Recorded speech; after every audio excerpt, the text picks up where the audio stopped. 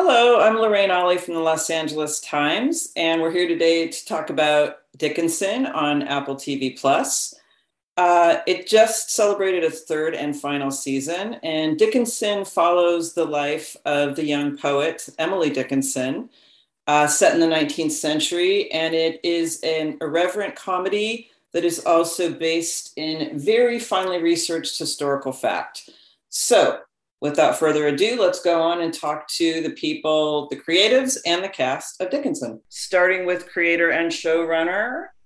Hi, I'm Alena Smith. I am the creator and showrunner of Dickinson. Moving on to, let's see, how about you, Anna? I'm Anna Baryshnikov and I play Lavinia. Ella? Hi, I'm Ella Hunt and I play Sue. Chinaza? Hi, I'm Chinaza Uche and I play Henry. And Adrian? Hello, I'm Adrian Enscoe and I play Austin. Thank you so much for all being here. Dickinson just had its final and third season, which was fantastic, although I'm sad that it's over, but also it was just a kind of amazing season in many ways. Alena, I just want to start with you.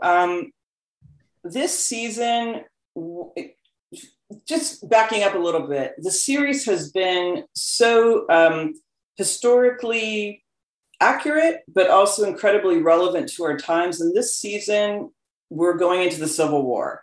We're in the Civil War. And so can you just talk a little bit about why choosing something so big to kind of close with? Sure. Well, from the beginning, I knew that Dickinson was going to be a 3-season arc that would culminate in the Civil War. Emily Dickinson's most productive writing years were the 4 years of the Civil War. She wrote like she was completely on fire in that time and produced hundreds of her greatest poems. And she never wrote as much before or after. And to me, this was very provocative in terms of a figure like Dickinson, who we think of as being isolated, secluded from her society, which of course is a bit of a myth that this show hopes in particular to unpack. But for me, it's just a really interesting question of like, how are artists affected by the world around them, even if externally they seem to be quite protected from what's happening in that world. Back when I pitched the show, I knew it was going to climax in the Civil War, and I knew that we were going to meet a group of Black soldiers that was connected to Emily because a man named Thomas Wentworth Higginson, who had organized this regiment of soldiers in the South, became Emily's most important correspondent. They actually corresponded for 24 years, but it began during the Civil War, and he also ended up being her first editor of poems shortly after she died. So all of this was there from the beginning. And if you watch, what I now like is that the show, all 3 seasons, 30 episodes are on Apple TV Plus, and you can start at the beginning and go all the way through. And I think you'll see that all the seeds for season 3 are planted even in the very first episode of the show. So it was extremely gratifying to get to finally tell this climactic part of Emily's story, despite, the world that we were living in, which was growing more and more chaotic by the day, including a pandemic, a massive racial reckoning in our country that certainly uncannily paralleled some of the material that we were trying to deal with in the show. And just the general chaos of trying to tell a story together. So it was really, I think, in many ways our most difficult season to pull off, but also the one that I think made us all feel the best about the work that we were doing. Well, Chinaza, your character Henry had the most interesting arc this season as well, because here he had, run this abolitionist paper, and then he's actually going to South Carolina. Can you just talk a little bit about that? Because it's really gets to a lot of issues of what we're dealing with now about facing America's history and kind of a racial reckoning. Yeah, I feel like one thing through the 3 seasons, I think one thing that Alena captured and offered through Henry was somebody trying to figure out what to do with their voice in relationship and like a reflection to Emily. You know, different person, different situation, but a similar question. And I think through the 3 seasons, Henry tries different attempts. And in the 3rd season, he finds himself on the battlefield and has to decide what is he willing to give for freedom, for his family.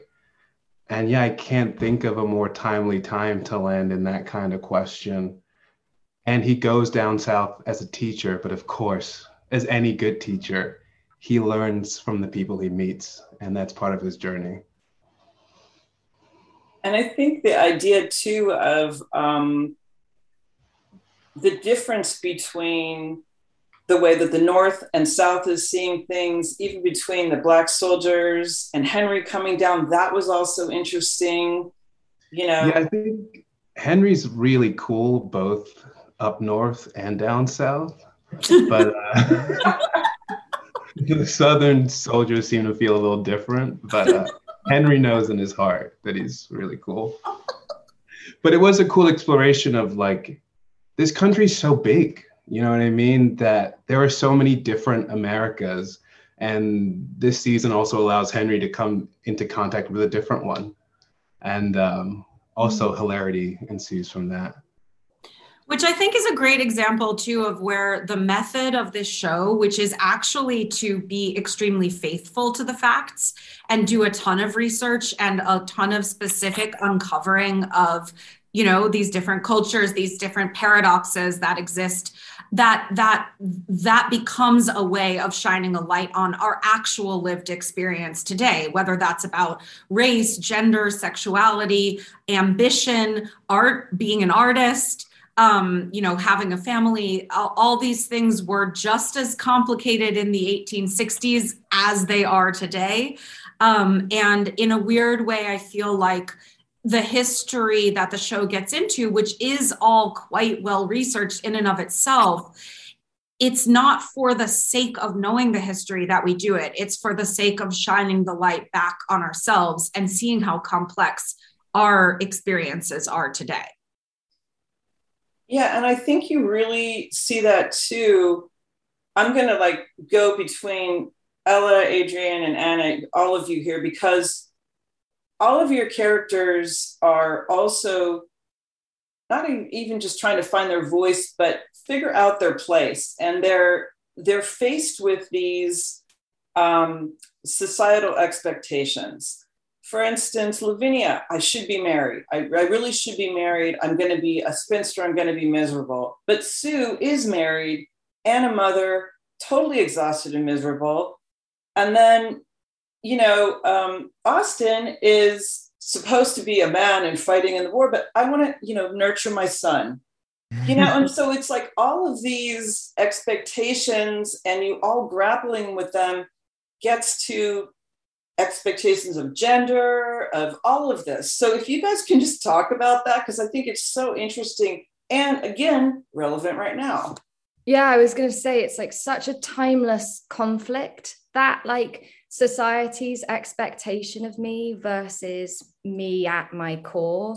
And I'd say like, especially this season, it was such a delight to watch Sue, this very repressed character who's dealt so intensely with the restraint of society and the restraint of her place in society. As someone who's like close to impoverished when we first meet her, like her entire family is dead. She's really terrified of being destitute, and the way that impacts her and watching her come into this season and stepping into what she wants for her life and her queerness and her love for Emily and what she wants for herself as a mother. It was really so special to play that for me now in 2020 as well, because I felt like I was going through a similar moment in my personal life of allowing myself to be who I wanted to be and not feeling, I guess, repressed by expectation. So yeah, it does feel so timeless to me, these storylines that Alena has allowed us to play within. Yeah, I would say one thing that's really special about this season is we get the chance to see a lot of these characters flourishing when they eschew these expectations that are being heaped on them by society. When Austin and Sue have the conversation of like what it might be like to be a non-traditional family, and allow Austin, even though he's a man, to start taking care of the child. You get to see him be the happiest that he's been, I think, in all 3 seasons. And so it's, I think we're constantly, there are many ways that we are failed, even in our modern context, by the expectations that society has on us. And it's really exciting to be able to see the characters kind of this season be like, I mean, we're still fighting them. There's still conflict, but that was one of my favorite parts of the season for sure. Yeah, and I think part of what the show does is challenge everyone's expectations about what Emily Dickinson's life might have looked like. And for me, at least, a huge part of that was how also unconventional and strange her family was. Even though she had this kind of traditionally patriarchal pressure from her father, who had released literature about what he thought a woman's place was in society, you also had Lavinia, who was also not married, also very idiosyncratic, and as was described as speaking with kind of a strange vernacular and having, nights on end sitting on a guy's lap in her living room. And you have Sue and Emily, their incredibly close relationship. I mean, the Dickinsons as a whole were a very strange, unconventional group of people in a lot of ways. And I think, Emily seems like such a fluke in the system. How could a woman in this time period have created all of this incredible work? And you just start to get to peek at the kind of permission structure and strange support system that the Dickinsons themselves created for her. Well, and I do want to say, given that this was a show that when it first came out, was met with a lot of, I think, raised eyebrows and skepticism about, why would you take Emily Dickinson and make her into this crazy, rebellious, more sort of like radical or wild figure than she was. And that reaction was most often coming from people who didn't actually know anything about Emily Dickinson other than the received myth. And one of the most gratifying sort of conclusions to this whole experiment for me is that our show has actually been able to give a pretty massive gift to the Dickinson Museum in Amherst, which is Emily Dickinson's house. And is a place that I visited right when I was beginning to work on the show, and I've formed a really special relationship with over the time of making it. And the museum is closed for renovation, but when it reopens this summer, it will be reopening with huge amounts of our set props and costumes. So Emily's actual house is going to be refurbished with the creation that we made. And additionally to that, which is sort of the bigger part of this, but there's also an archive of the making of the show with all the scripts and again, some props and a lot of what went into the design of things like main title sequences.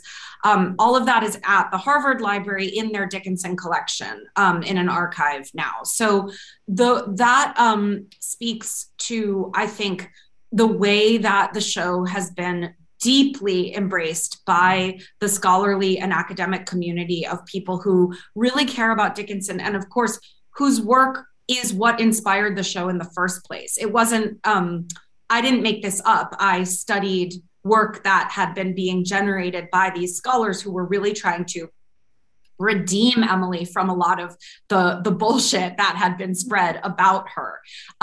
So I encourage people not to jump to conclusions. If you look into really any piece of the show, you're going to find extremely surprising historical truth. And it's, I don't know that there's any other TV show that's actively refurbished a museum. So I feel really good about that. We have to visit again. I'll be doing like events there this fall, I think. I'm moving there. Yeah. Wow. That's incredible. What is in there? Is it like costumes? Literally like our kitchen.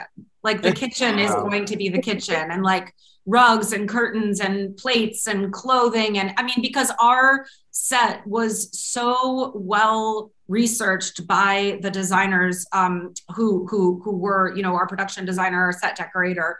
They, one of the things that was nice about shooting on the East Coast is that we were able to trawl, antique shows from like New York to Maine and collect artifacts. So just as an amazing example, in the beginning of season 2, Emily is struggling with eye problems, which is a real thing that happened. And she went to visit an ophthalmologist, and we got actual ophthalmology equipment from the 1860s from America's first ophthalmologist, which is the doctor that Emily saw. And that's going to be at the museum now in an exhibit about Emily's eye problems. So it's really incredible. I might just put it on and go to the Dickinson Museum, and I think you guys get free passes for life. Yeah. I just want to go back and keep working. But will they recognize you outside of, the outfit? Pop the corset on and pop a long wig, then. But also, for instance, this season when, the family takes the tour of the insane asylum where the women are. And I was thinking also about like last season, the visit to the opera house, like how, yes, there's these comical moments in it. And yes, there's these modern flourishes, but at the base of it, the idea of women being hysterical for essentially having any emotions or for essentially grieving or any of that, I could see the research in that. I could see it historically rooted in something. So even a moment like that, where there's plenty of, comedy in it, it really was pretty deep as well. I don't want to keep dominating this, but Edward Dickinson really was the trustee of an insane asylum for women, and Emily really did visit an opera. So all of these things are jumping off of real fact and then examining, it's sort of gallows humor, right? The whole idea of this is that the past is present. There's a James Baldwin quote that sort of I had, taped over my desk for this whole time that said, history is not past, it is present. And we are carrying all of this with us. And again, in terms of season 3 and the Civil War and American history being fundamentally a history of racial conflict. There was no way that this show about this white female poet was not going to ultimately become a story about America's traumatic history of race, which is not a history, it is a present. It's what we're all walking through like a haunted house now, Right. And there's Chinaza at one point, well, throughout this season and even the show, but we're looking at also divides, right? Obviously the Civil War is a divide, but we as a nation right now are incredibly divided. Henry says at one point about the reckoning, he says, in order to get to the future, you need to understand the past, studying the darkness and pain and paradox. If you don't, how can you move forward into the light? So when you're playing Henry and you're going through this, how chilling was it to be connecting it to now? In other words, were there revelations to right now, or was it chilling to right now, or how did you connect those two things? Was it chilling? I don't think it was chilling. I think, like everyone else has said already, so many aspects of this season, I imagine, have some relief to have a place to put all these thoughts and questions that we're all living with. and so many, like you guys are saying, like so many questions. I don't know. I think silence is more chilling. I feel like what has been attempted to be done to Emily Dickinson and what the show's been fighting is a silencing of who she was in her three-dimensionality. So I think any opportunity to share where people really are is a relief, and also probably really funny and strange and weird, because people are never just like plain and boring. And I think the show does a great job of being like, hey, they were people just like you, and hopefully that is an alarm clock, but also some relief to be like, I see myself, I feel myself, I see my questions, maybe you can breathe a little easier afterwards. That's beautifully said, Chinaza. Thank you so much I think it's true. It's like these conversations can be so hard that it can be a desire to just not have them. But then we're all stuck in our own perspectives and not connecting, which especially, I mean, it's funny to be having this even over Zoom, so much of what we had to do to make season 3 had to happen over Zoom. The entire writer's room was over Zoom. To be actually confronting these issues and not able to be in the same space, or even when we were on set, to be masked, to be afraid. It's been very hard. It's really taken a toll. And I think that our work survived it, but I really look forward to a time when we can put our arms around each other and have, to move through this stuff face to face. Yeah, I have to say, certainly to me, it was such an immense comfort to be able to come to Dickinson in the midst of the pandemic, in the midst of what we were going through as a society and just on personal levels, to be with a group of creatives that we all knew and trusted so deeply, and to get to go through this, or to get to go through a chapter of this together, had so much meaning and so much comfort. One of the most emotional days of shooting, and one of those moments when 2021 at that point. What year is it? What was it? 2020, one of those years. Was mirroring what we were doing so eerily, was the 5th episode of the season, the sing-along, because it was such a challenge, a logistical challenge, to shoot us all being in the same room singing together during COVID. And it was one of the more technically difficult days. And, the whole conceit of the episode is the family trying to get together and do something fun in the middle of a war to try to enjoy themselves. And I felt like a child that had been released at a playground. I felt high and giddy all day. And I realized how I hadn't allowed myself to have fun in so long. And by the end of the day shooting, Haley was singing Hard Times. And I was like trying not to make noise that was going to ruin the shot, because I was weeping, because it had been such an incredibly difficult time. And I hadn't let myself relax in a while. And the camera broke that day, which always adds a little something else. And also, I think Austin says something to this effect. Sometimes it's hard to separate your own sorrow from the sorrow of society. So what is it that you're feeling, and what is it that's going on outside the door? And again, like, those moments get to it so well, of like the pressures outside versus what's going on inside. And I think the show so wonderfully kind of reflects that.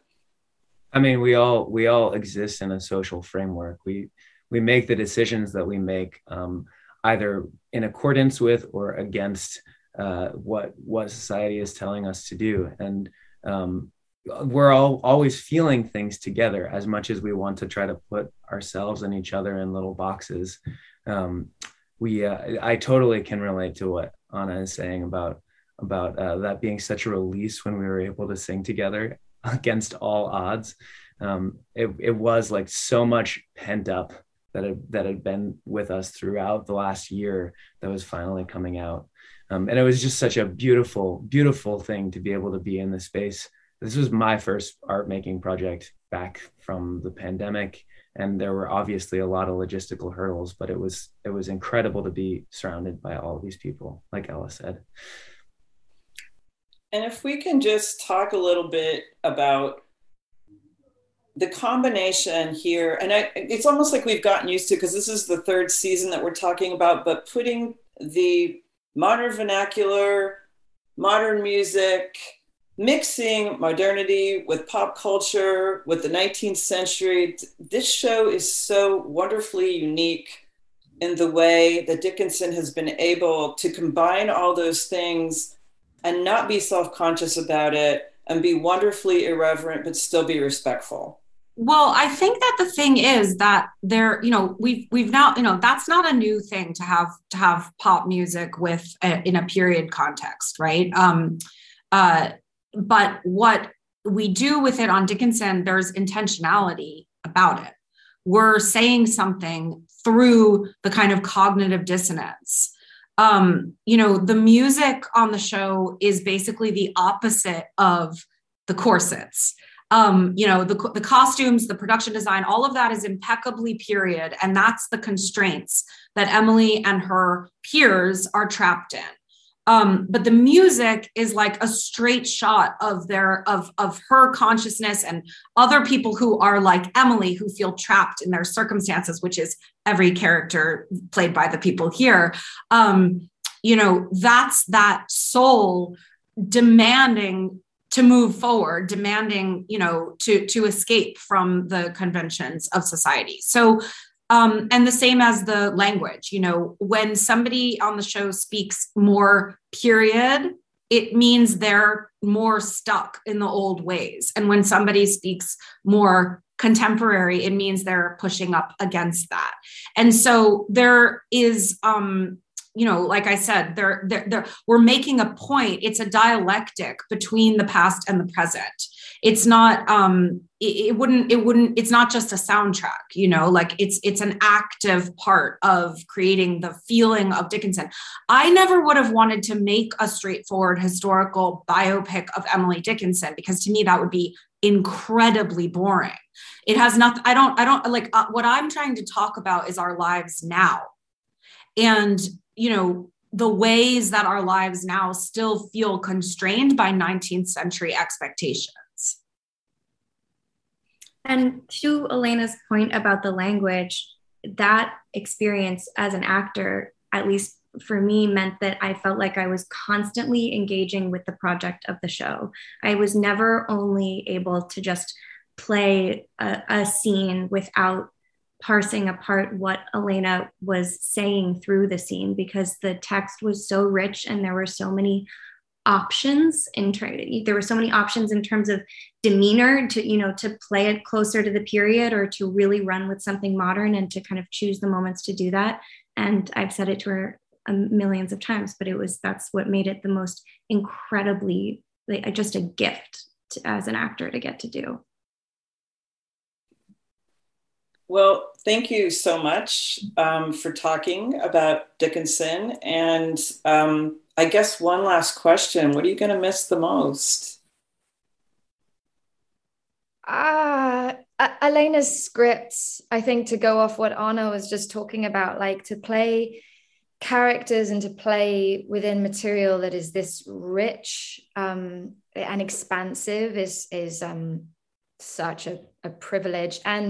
And it's an honor to have represented characters on screen that perhaps haven't been represented before, or we're just in a new chapter of our journey as filmmakers at the moment, where finally we're getting to see these stories that haven't been told. So to get to be part of that, to me, has meant such a huge amount.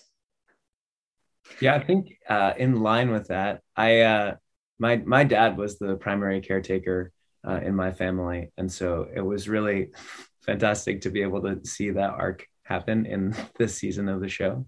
That meant a lot to me. But I will say that probably the biggest thing that I'll miss, besides all of my wonderful castmates and hanging out with Alena, is the costumes, because I really got to embrace my inner fancy boy. The incredible costumes that were assembled over all of the seasons. Shout out to Jen Muller. Our costume designer from the last 2 seasons was awesome. Thank you. I mean, not to be selfish, but I'm just gonna miss Lavinia. I love my own character. I really do. I really do. It was such a rare opportunity to get to play with being a bit more of a character actress than I tend to get to at this age. And she was just endlessly delicious to me, and I miss her already.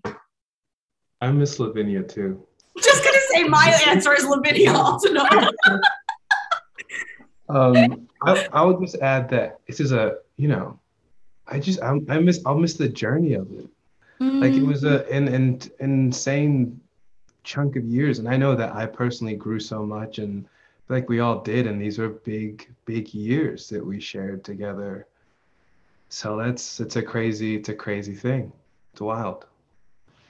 Chinaza also became the father of twins, and I am a mother of twins. So there are just so many Dickinson babies crawling around at this point. That's But I mean, I will miss so much the opportunity that I had to play with the people who are here, where we created this odd sort of braid between the truth about Emily Dickinson and her family, what I had to say, and then the truth about the actual people who are here and how their souls fed the work that we were doing. You know, it was like the relationship between Adrian and Chinaza was part of the inspiration of the relationship between Austin and Henry, you know, like, and that goes for everyone. And it was so fun to sit in the midst of all that and to just be able to play. But I also know that I will have a chance again with all of the people here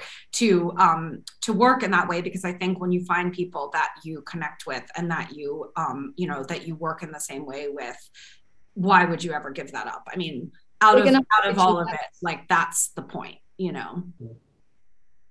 What'd you say, Ella? We're going to hold you to that. You've now said it on something that